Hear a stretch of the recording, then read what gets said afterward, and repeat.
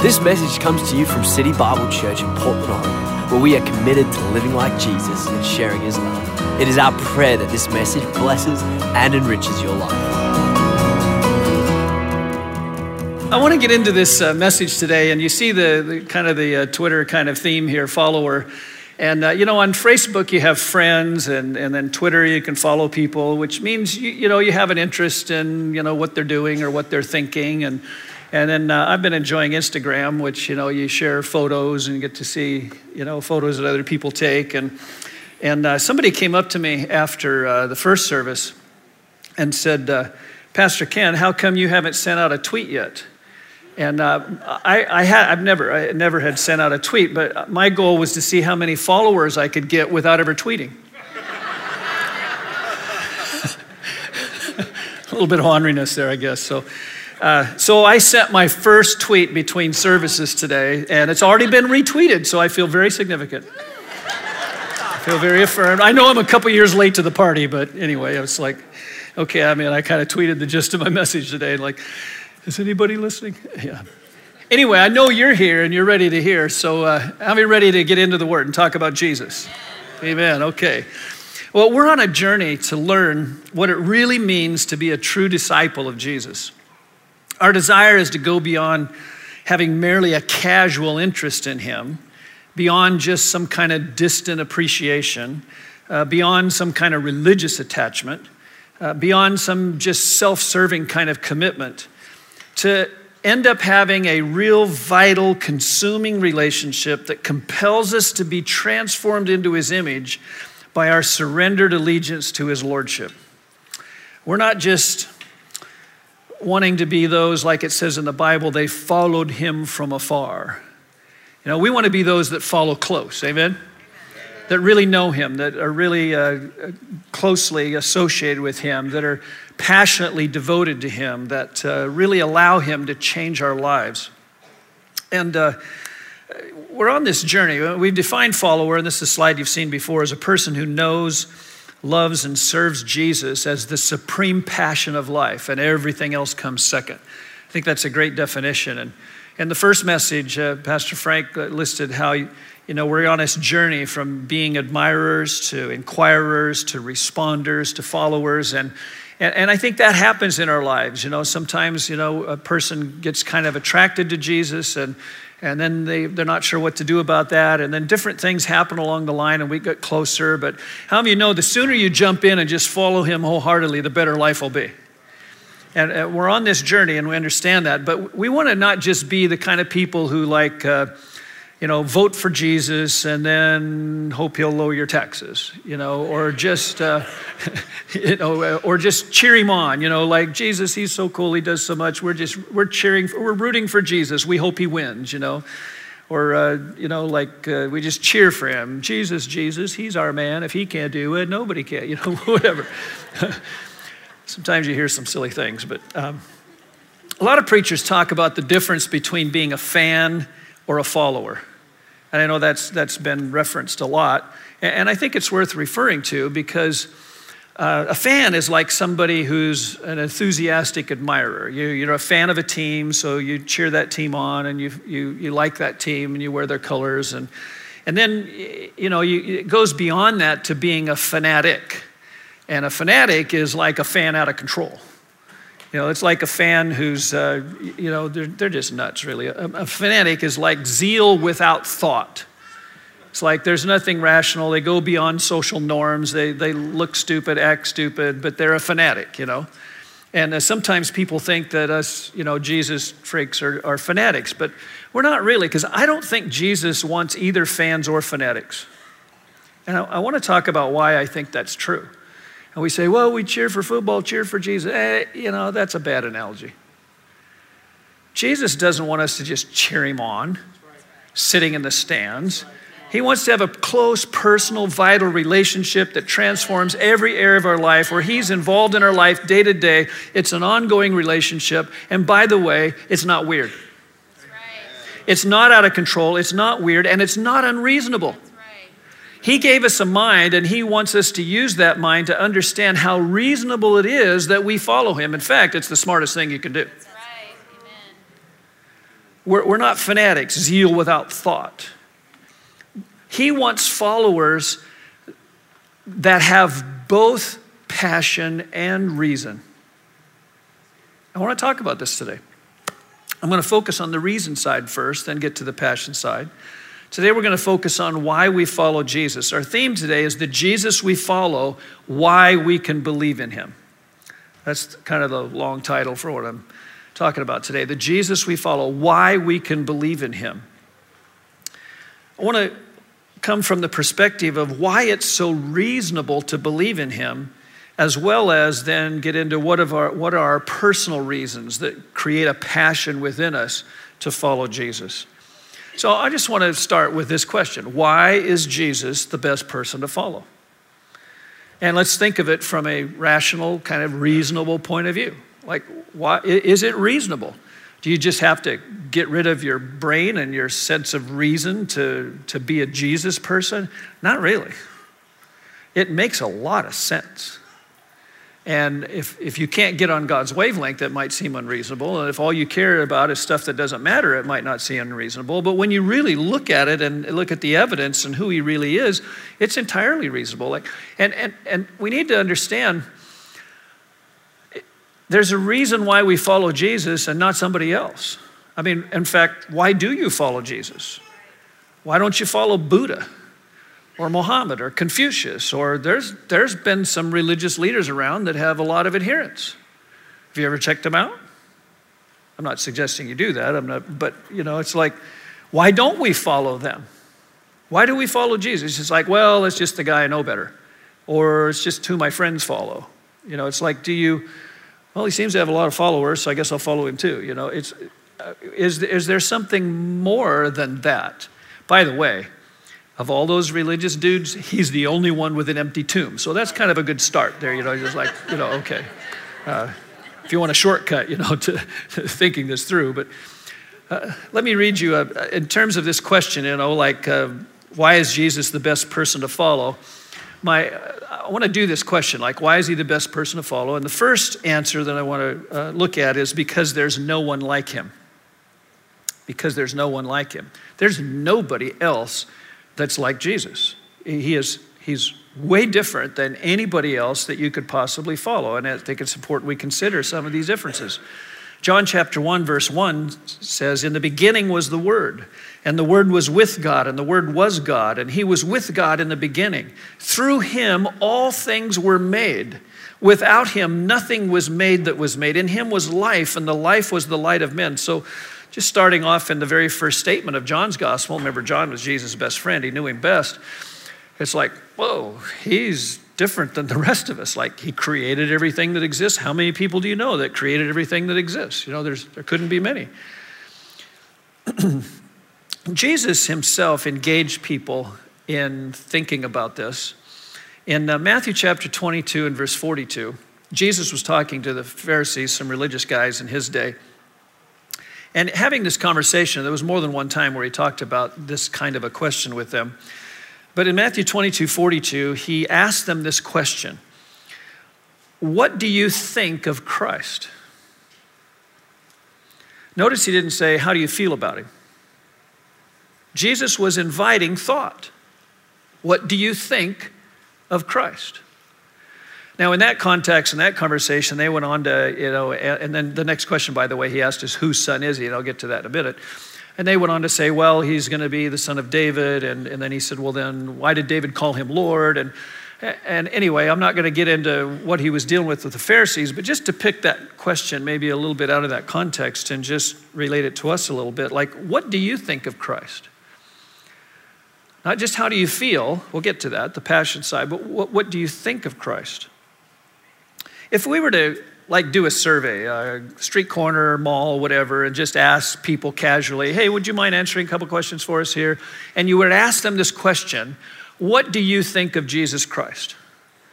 Now, you'd get a variety of answers, but when this has been done, at least in our nation, you get a variety of answers, and one that rises to the top, a lot of occurrence, people would say things like, he was a good man. He was a good moral teacher. He taught some cool stuff, love your neighbor, be nice, forgive. There'd be a lot of, actually, surprisingly, if you did this, you'd be surprised at how many positive comments about Jesus you would get. Now, there would be a few that are really anti-Jesus, and they'd say, oh, he's just a myth or whatever, but there's not many of those because, the historicity of Jesus is so clear that it's kind of stupid not to believe in it. But people can, be opposed to him, but it's not as many as you might think. And then there's some would say, well, he was a martyr for his cause, and you get a variety of those kind of middle ground type answers. And then you would be surprised at how many people would say he's the Savior of the world, he's the Son of God, he's my Lord. There are a bunch of us around. So you would get that answer as well, surprisingly, in terms of percentage. But the majority would be in kind of this middle ground of he was a good man, good teacher, good leader, taught some cool stuff, which really, when you think about it, is not a logical possibility. It's not a logical possibility because Jesus claimed to have created everything that exists. He claimed to be the Lord of the universe. He claimed to be the only Savior of the world, the only way to the Father. Jesus made some outrageous claims, and good teachers don't claim to be something they're not. Good teachers don't lie about who they are.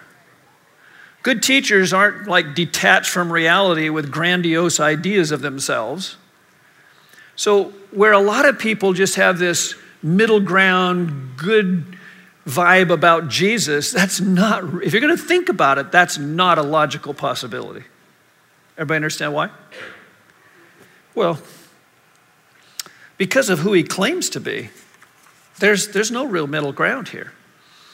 I think C.S. Lewis is the first, to my knowledge, that came up with this, and then these three logical possibilities as to who Jesus really is. If you're going to just think about Jesus and should you follow him or not, start from a reasonable point of view, just reasoning. It's like there's three logical possibilities.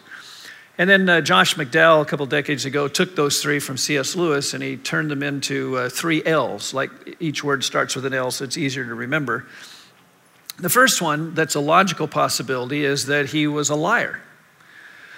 Now, in other words, when he claims to be the Lord of the universe, created the world, all this stuff, he was just faking people out. He was just lying. He knew that he wasn't, but he just was trying to enhance his credibility and exaggerate, and so he was really lying.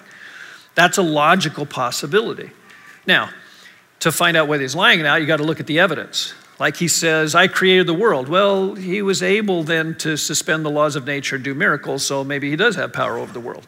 So to find out whether he's lying, you'd look at the evidences to see whether is there any evidence that backs up what he claims to know whether he's telling the truth.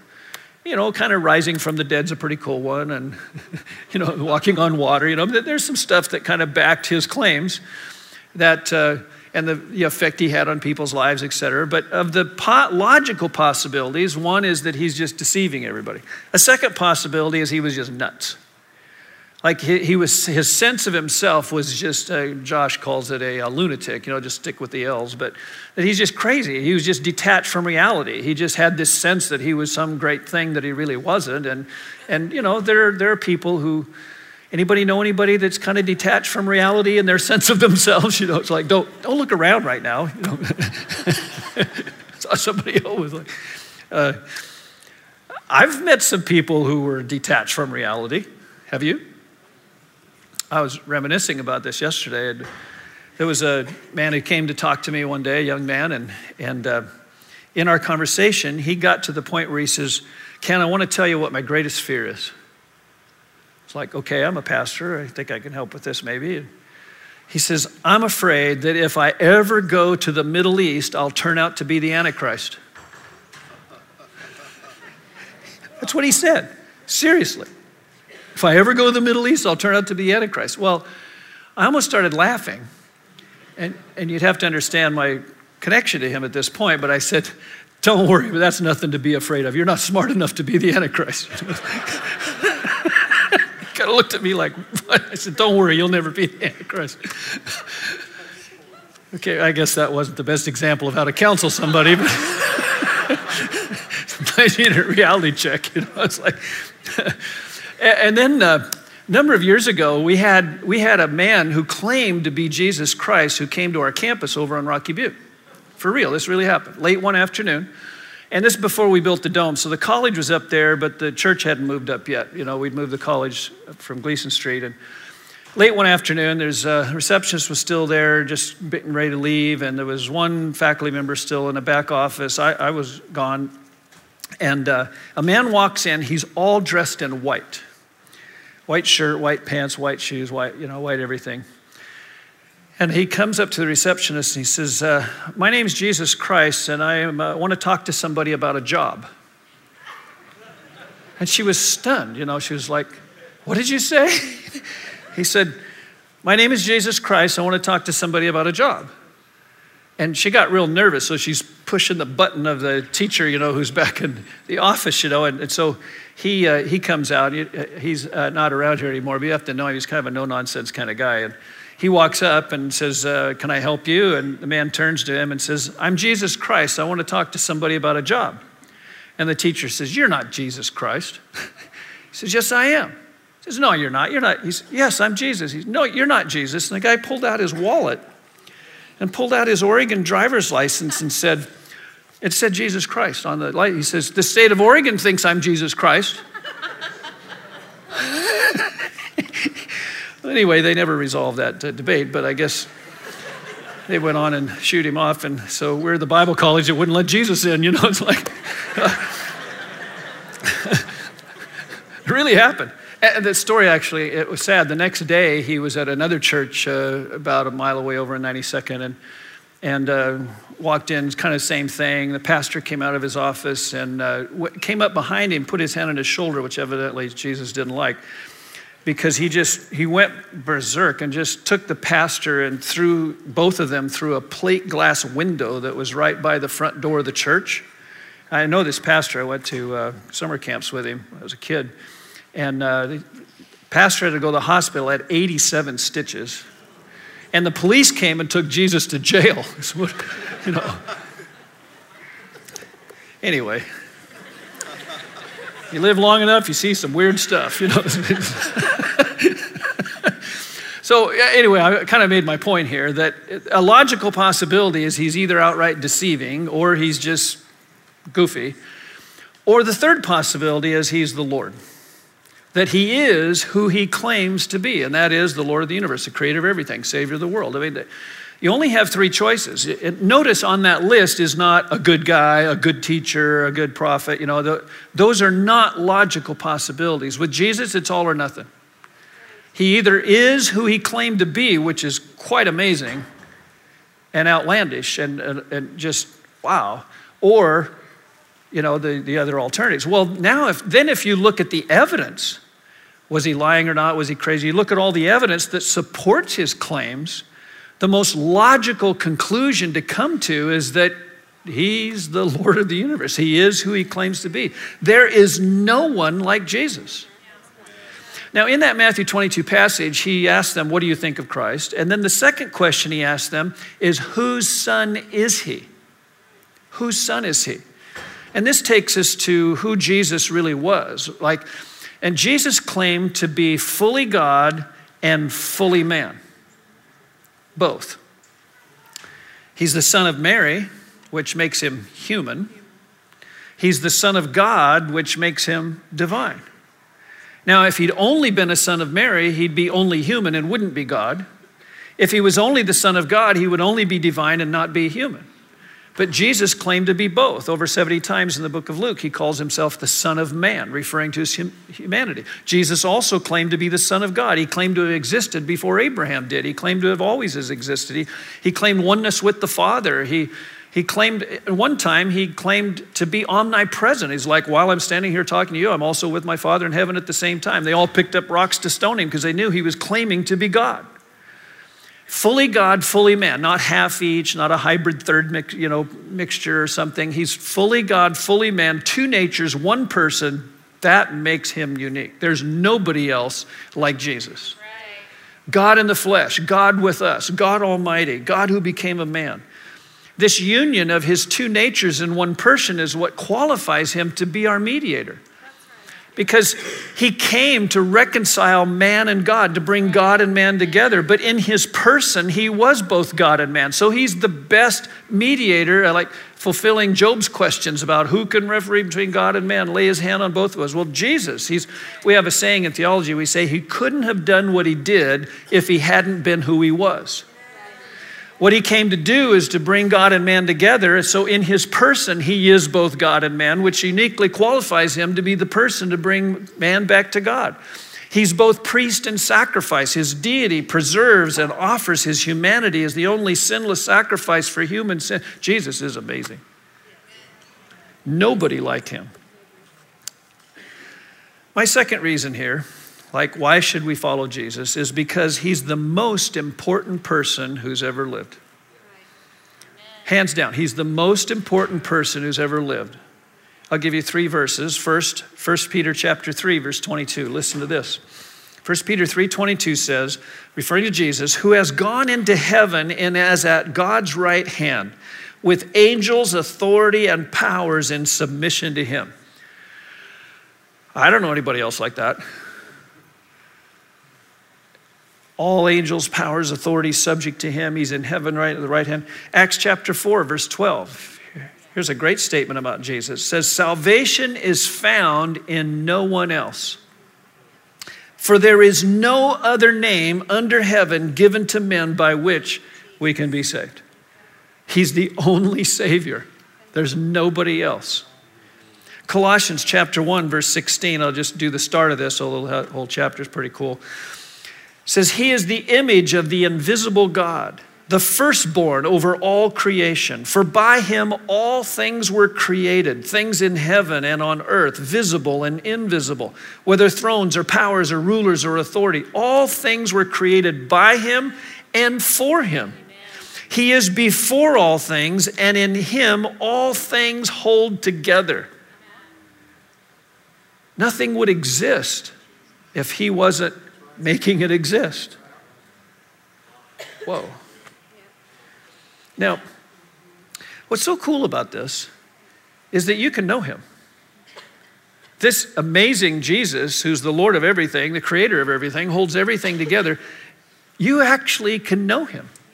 Have you ever been in a situation where you needed the advantage of somebody else that you know and are connected to? Like maybe they had money you don't have, or they had an answer you don't have, or they have a connection that you don't have to give you an opportunity with an in with somebody else. Do you ever refer to, I got a guy?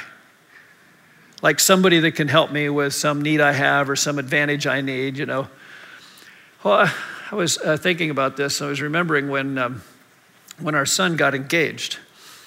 And got engaged to Larry and Carolyn's daughter. Remember those times? Those are fun. Well, I remember when he came to me, and it was fun being a part of that process. It was last year Bible college. Time to get, he wanted to get engaged, so that happened, And then he comes to me and he says, Dad, he says, you do a lot of weddings, and I've been thinking about this, and it would really mean a lot to me if you would be the best man in my wedding. Well, I could have just gone to heaven after the wedding, of course, but like what an honor, because I said to him, I said, well, you got lots of friends. Don't you want them to be? He says, Dad, you're my best friend. Wow, that's awesome. Like I said, what could be better than that? Yeah, that's right. And so then I paused and I thought of it. I said, man, that's an honor. That means so much to me to say that to me. I said, but doesn't that mean I'm going to plan your bachelor party? And he looked at me like he hadn't thought about that angle, And I said, isn't that weird? And he says, yeah, that's kind of weird. So anyway, so we're talking about it. So what would you like to do? Well, that was right when the Rose Garden had been built, for the Trailblazers. And at that time, Portland had a indoor professional soccer franchise. It was a part of a league that went on for a few years. And so there was a team here in Portland. Ben was really into soccer at that time. And he was like, well, maybe we could, get all the guys together and we could go to a soccer game together. And then I thought, I got a guy. I know the general manager of that franchise, Randy. I've known him for years. And I'm thinking back, yeah, I'll call Randy. Now, when Ben was little and my brother and his son Bo were little, we started going to Portland State football games, and then it kind of grew to other pastors and sons, and it grew into a fairly large group. And so I'd buy a lot of tickets, so I got to know the ticket sales guy at PSU and became his friend, and then he became athletic director. And so through the years, kept in touch with him, and then he had left Portland State to be the general manager of this soccer franchise, Randy. So I called Randy. I said, hey, Randy, you remember my son, Ben? He says, yeah, how's he doing? I said, he's all grown up. He's getting married. Really? He's getting married. And I said, guess what? He's asked me to be the best man. He's like, whoa, that's the coolest thing ever. I said, that means I'm going to plan his bachelor party. That's weird. I said, well, what we'd like to do is I'd just like to see if we could get some seats together. I just want to buy some. I was calling him thinking I could just get some seats together. We all sit together at the game, And he says, let me call you back. 5 minutes, he calls me back. He says, hey, Ken, just found out the Trailblazers are not going to be using their skybox that night. So how about you get the Trailblazers skybox with 20 tickets, 4 parking passes, and we'll fill the fridge with pop, right? He knew me. And while he's saying all this, my mind's going ka-ching, ka-ching, ka-ching. Like, what is this going to cost? I said, so, man, that's really great, Randy. What is it going to cost? He says, oh, nothing. It's on me. I am the coolest dad in the world. I mean, how cool is this? Have you ever been in a situation where it kind of helps to know a guy? Well, think about Jesus. He's got more pull than Randy.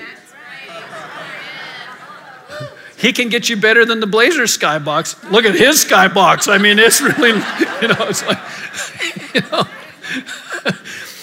I don't know why sometimes we kind of forget about this, like you have a relationship with the best person in the world to know. And by the way, he wants to be there for you, and he likes it when you call, and he likes doing stuff. Like it really means something to him. So the second reason is because he's the most important person. Here's the third one. Because he's the greatest example. There's no better example of anyone to follow or to emulate or want to be like or want to have influence what kind of person you become better than Jesus. 1 Peter chapter 2, verse 21 says, he is your example. You should follow in his steps. In living his perfect sinless life, Jesus provided the best example mankind's ever had.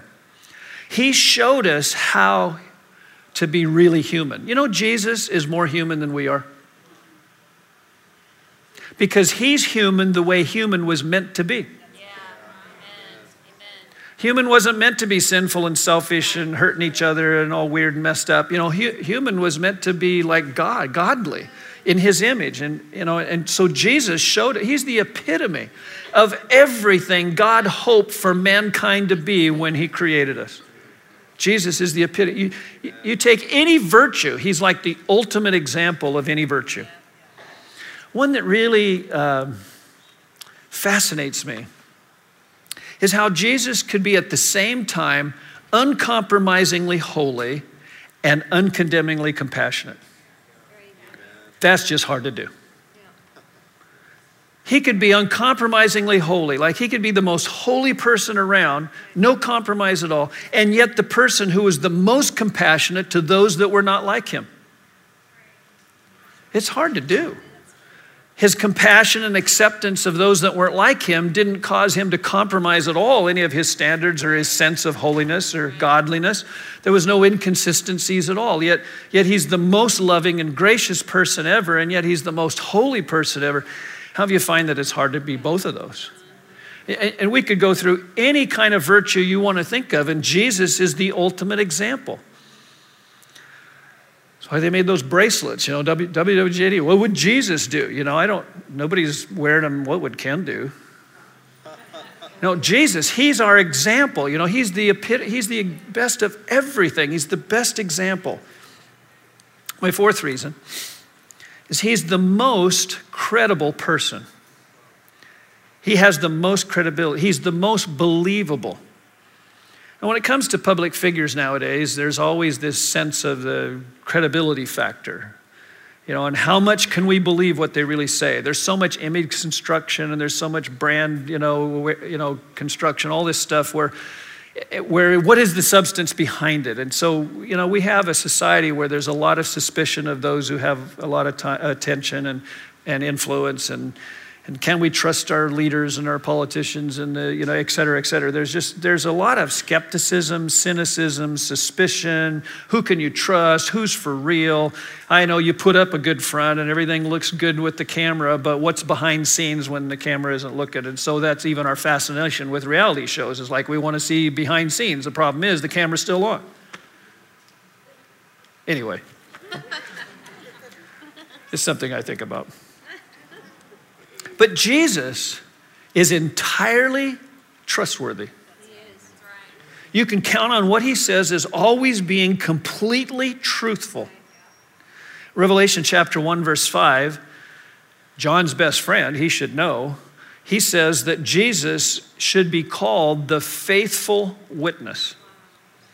The faithful witness, meaning when he gives testimony to something, it's 100% true, 100% reliable. There's never ever a shading of the truth for self-advantage.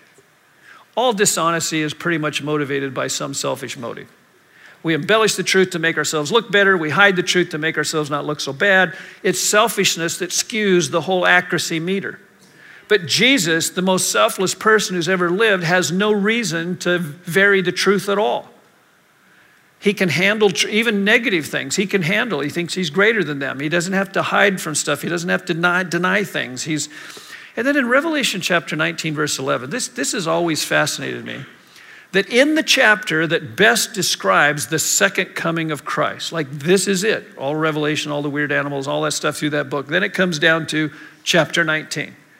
And he comes in riding onto the stage of human history to end human history as we know it and start a whole new age. And he comes riding in on this white horse. And this is what it says about him. Of all the names he could be called, like Conqueror, King of Kings, all that stuff, here's the name that he's called when he takes over the world. It says, I saw heaven standing open, and there before me was a white horse whose rider is called Faithful and True. Our world is lost in a sea of deception, mirages, false promises, false hopes, unreliability, lack of credibility. Who can you really trust? Who can you really rely upon? Who's really giving you the straight truth? And Jesus is going to ride into that darkness with the shining light of his honesty. And his name, when he comes back, is the one who's faithful and true. If you've been believing him, turns out it was a good idea. Turns out you made the best choice if you put your faith in him, if you trusted that everything he said was really true. Amen. In the Gospels, Jesus said something that I used to think actually was like a little weird. Over 75 times in the Gospels, Jesus would begin saying something with these words. And I guess it's weird because I used to read the King James so much, because in the King James, he would start by saying, verily, verily, I say unto you. Now, who talks like that? Pirates. Pirates? Oh, yeah, the VeggieTales or what? Yeah, it's like, or whatever, yeah.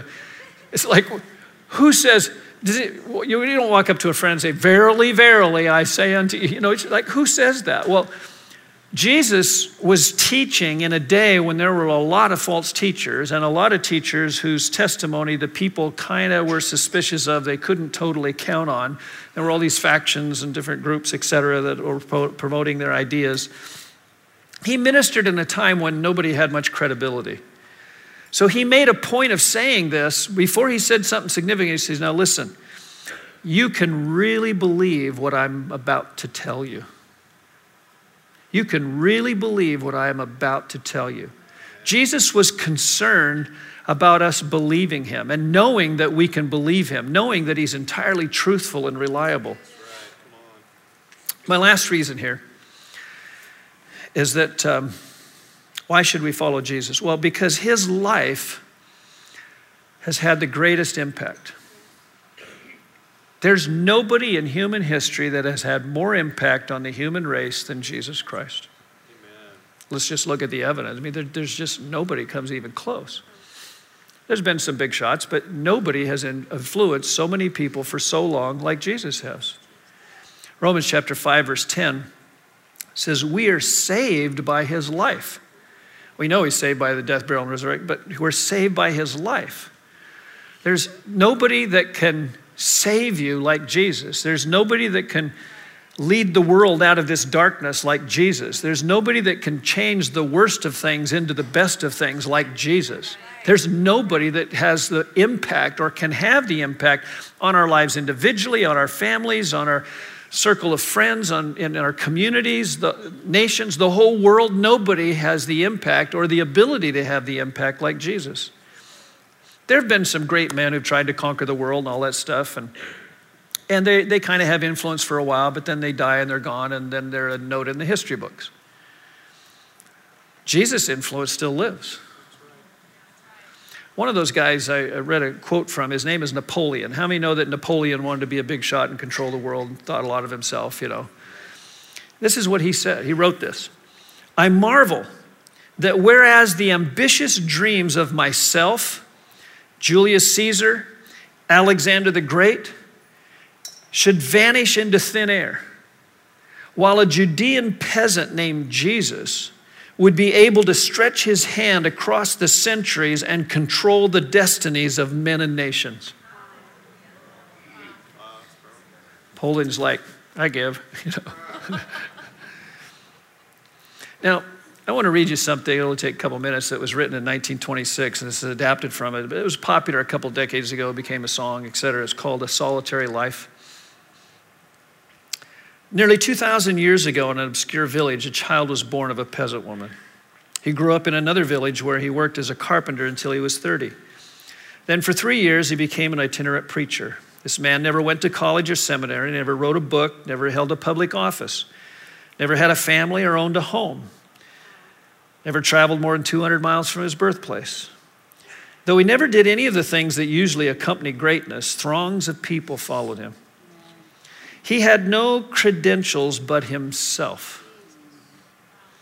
While he was still young, the tide of public opinion turned against him. His followers ran away. He was turned over to his enemies and went through the mockery of a trial. He was sentenced to death on a cross between two thieves. While he was dying, his executioners gambled for the only piece of property he had on earth, his robe. His body was laid in a borrowed grave provided by a compassionate friend. But 3 days later, this man rose from the dead, living proof that he was, as he had claimed, the Savior whom God had sent, the incarnate Son of God. 20 centuries have now come and gone, and today the risen Lord Jesus Christ is the central figure of the human race. On our calendars, his birth divides history into two eras. One day every week is set aside in remembrance of him. Our two most important holidays celebrate his birth and resurrection. His cross has become the universal symbol of victory over sin and death. This one man's life has furnished the theme for more songs, books, poems, and paintings than any other person or event in human history. Thousands of colleges, hospitals, orphanages, and other institutions have been founded in honor of this one who gave his life for us. All the armies that ever marched, all the navies that ever sailed, all the governments that ever convened, all the kings that ever reigned have not changed the course of history as much as this one solitary life. Jesus is amazing.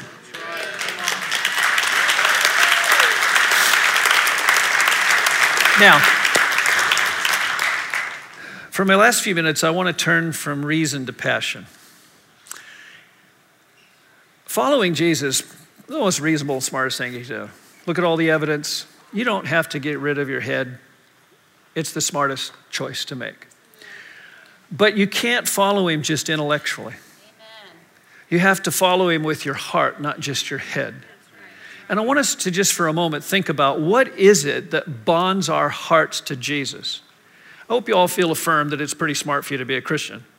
But what is it that makes for a real relationship and a real connection with him? What is it that really bonds us to him so that we're not just intellectual followers, but we're passionate followers? Where we want to connect to him and have him speak to us and speak into our life, and we want him to change us, and we want to become like him, and we want to grow in the intimacy of our fellowship with him, and we want his words to mean most to us. Well, a lot of people could say a lot of things. What's most important right now is, what would you say? What are the things about Jesus or your experience with him that have bonded you to him beyond just an intellectual level to a personal commitment? Where you feel this bond, you feel this connection, you feel this, the last thing you'd ever want to do is hurt him, and the thing you want to do most is please him, and he's just the most important person in your life, and not just some faraway God who's so amazing, but who's your best friend and the person who knows you best. And here's some things that people have said to me when I've asked them, why do you follow Jesus? One person said, his vision for my life is better than mine. How would you agree with that?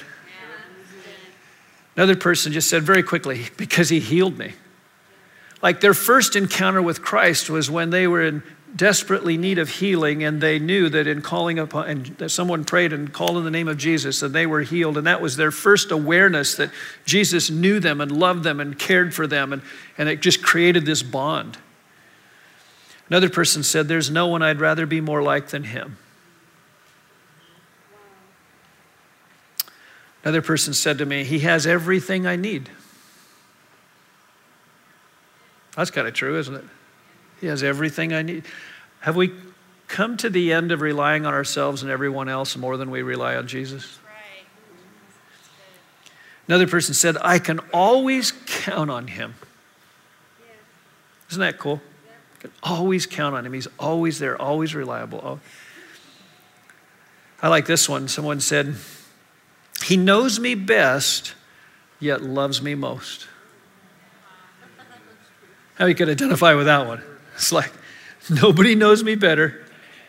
And what's kind of amazing is he knows me better than anybody else, and he loves me more than anybody else. Like, that messes with my mind. Maybe the best one of all is because he deserves it. What is yours? Why do you follow Jesus? And what is your personal answer? Not just the intellectual answer, but what is your personal answer? Like, what bonds you to him? What has caused you to just have this sense like there's nobody that matters more to me than Jesus? And where are you in the journey of that? I'd like for us to all think about this. Wouldn't it just be amazing if we could all be closer to him, more bonded to him, more engaged with him, he being more involved in our everyday life, and not just on the surface, but in the deep down things that actually matter most? Dealing with the stuff that's deepest down, the stuff that doesn't come to the surface that often, and yet that's where he wants to live. He's not put off by your doubts. He's not put off by your fears. He's not put off by the horrible thoughts and motives that sometimes just seem to be in our hearts, like, where did that come from? He wants to be so close that he can reach into your heart and change everything.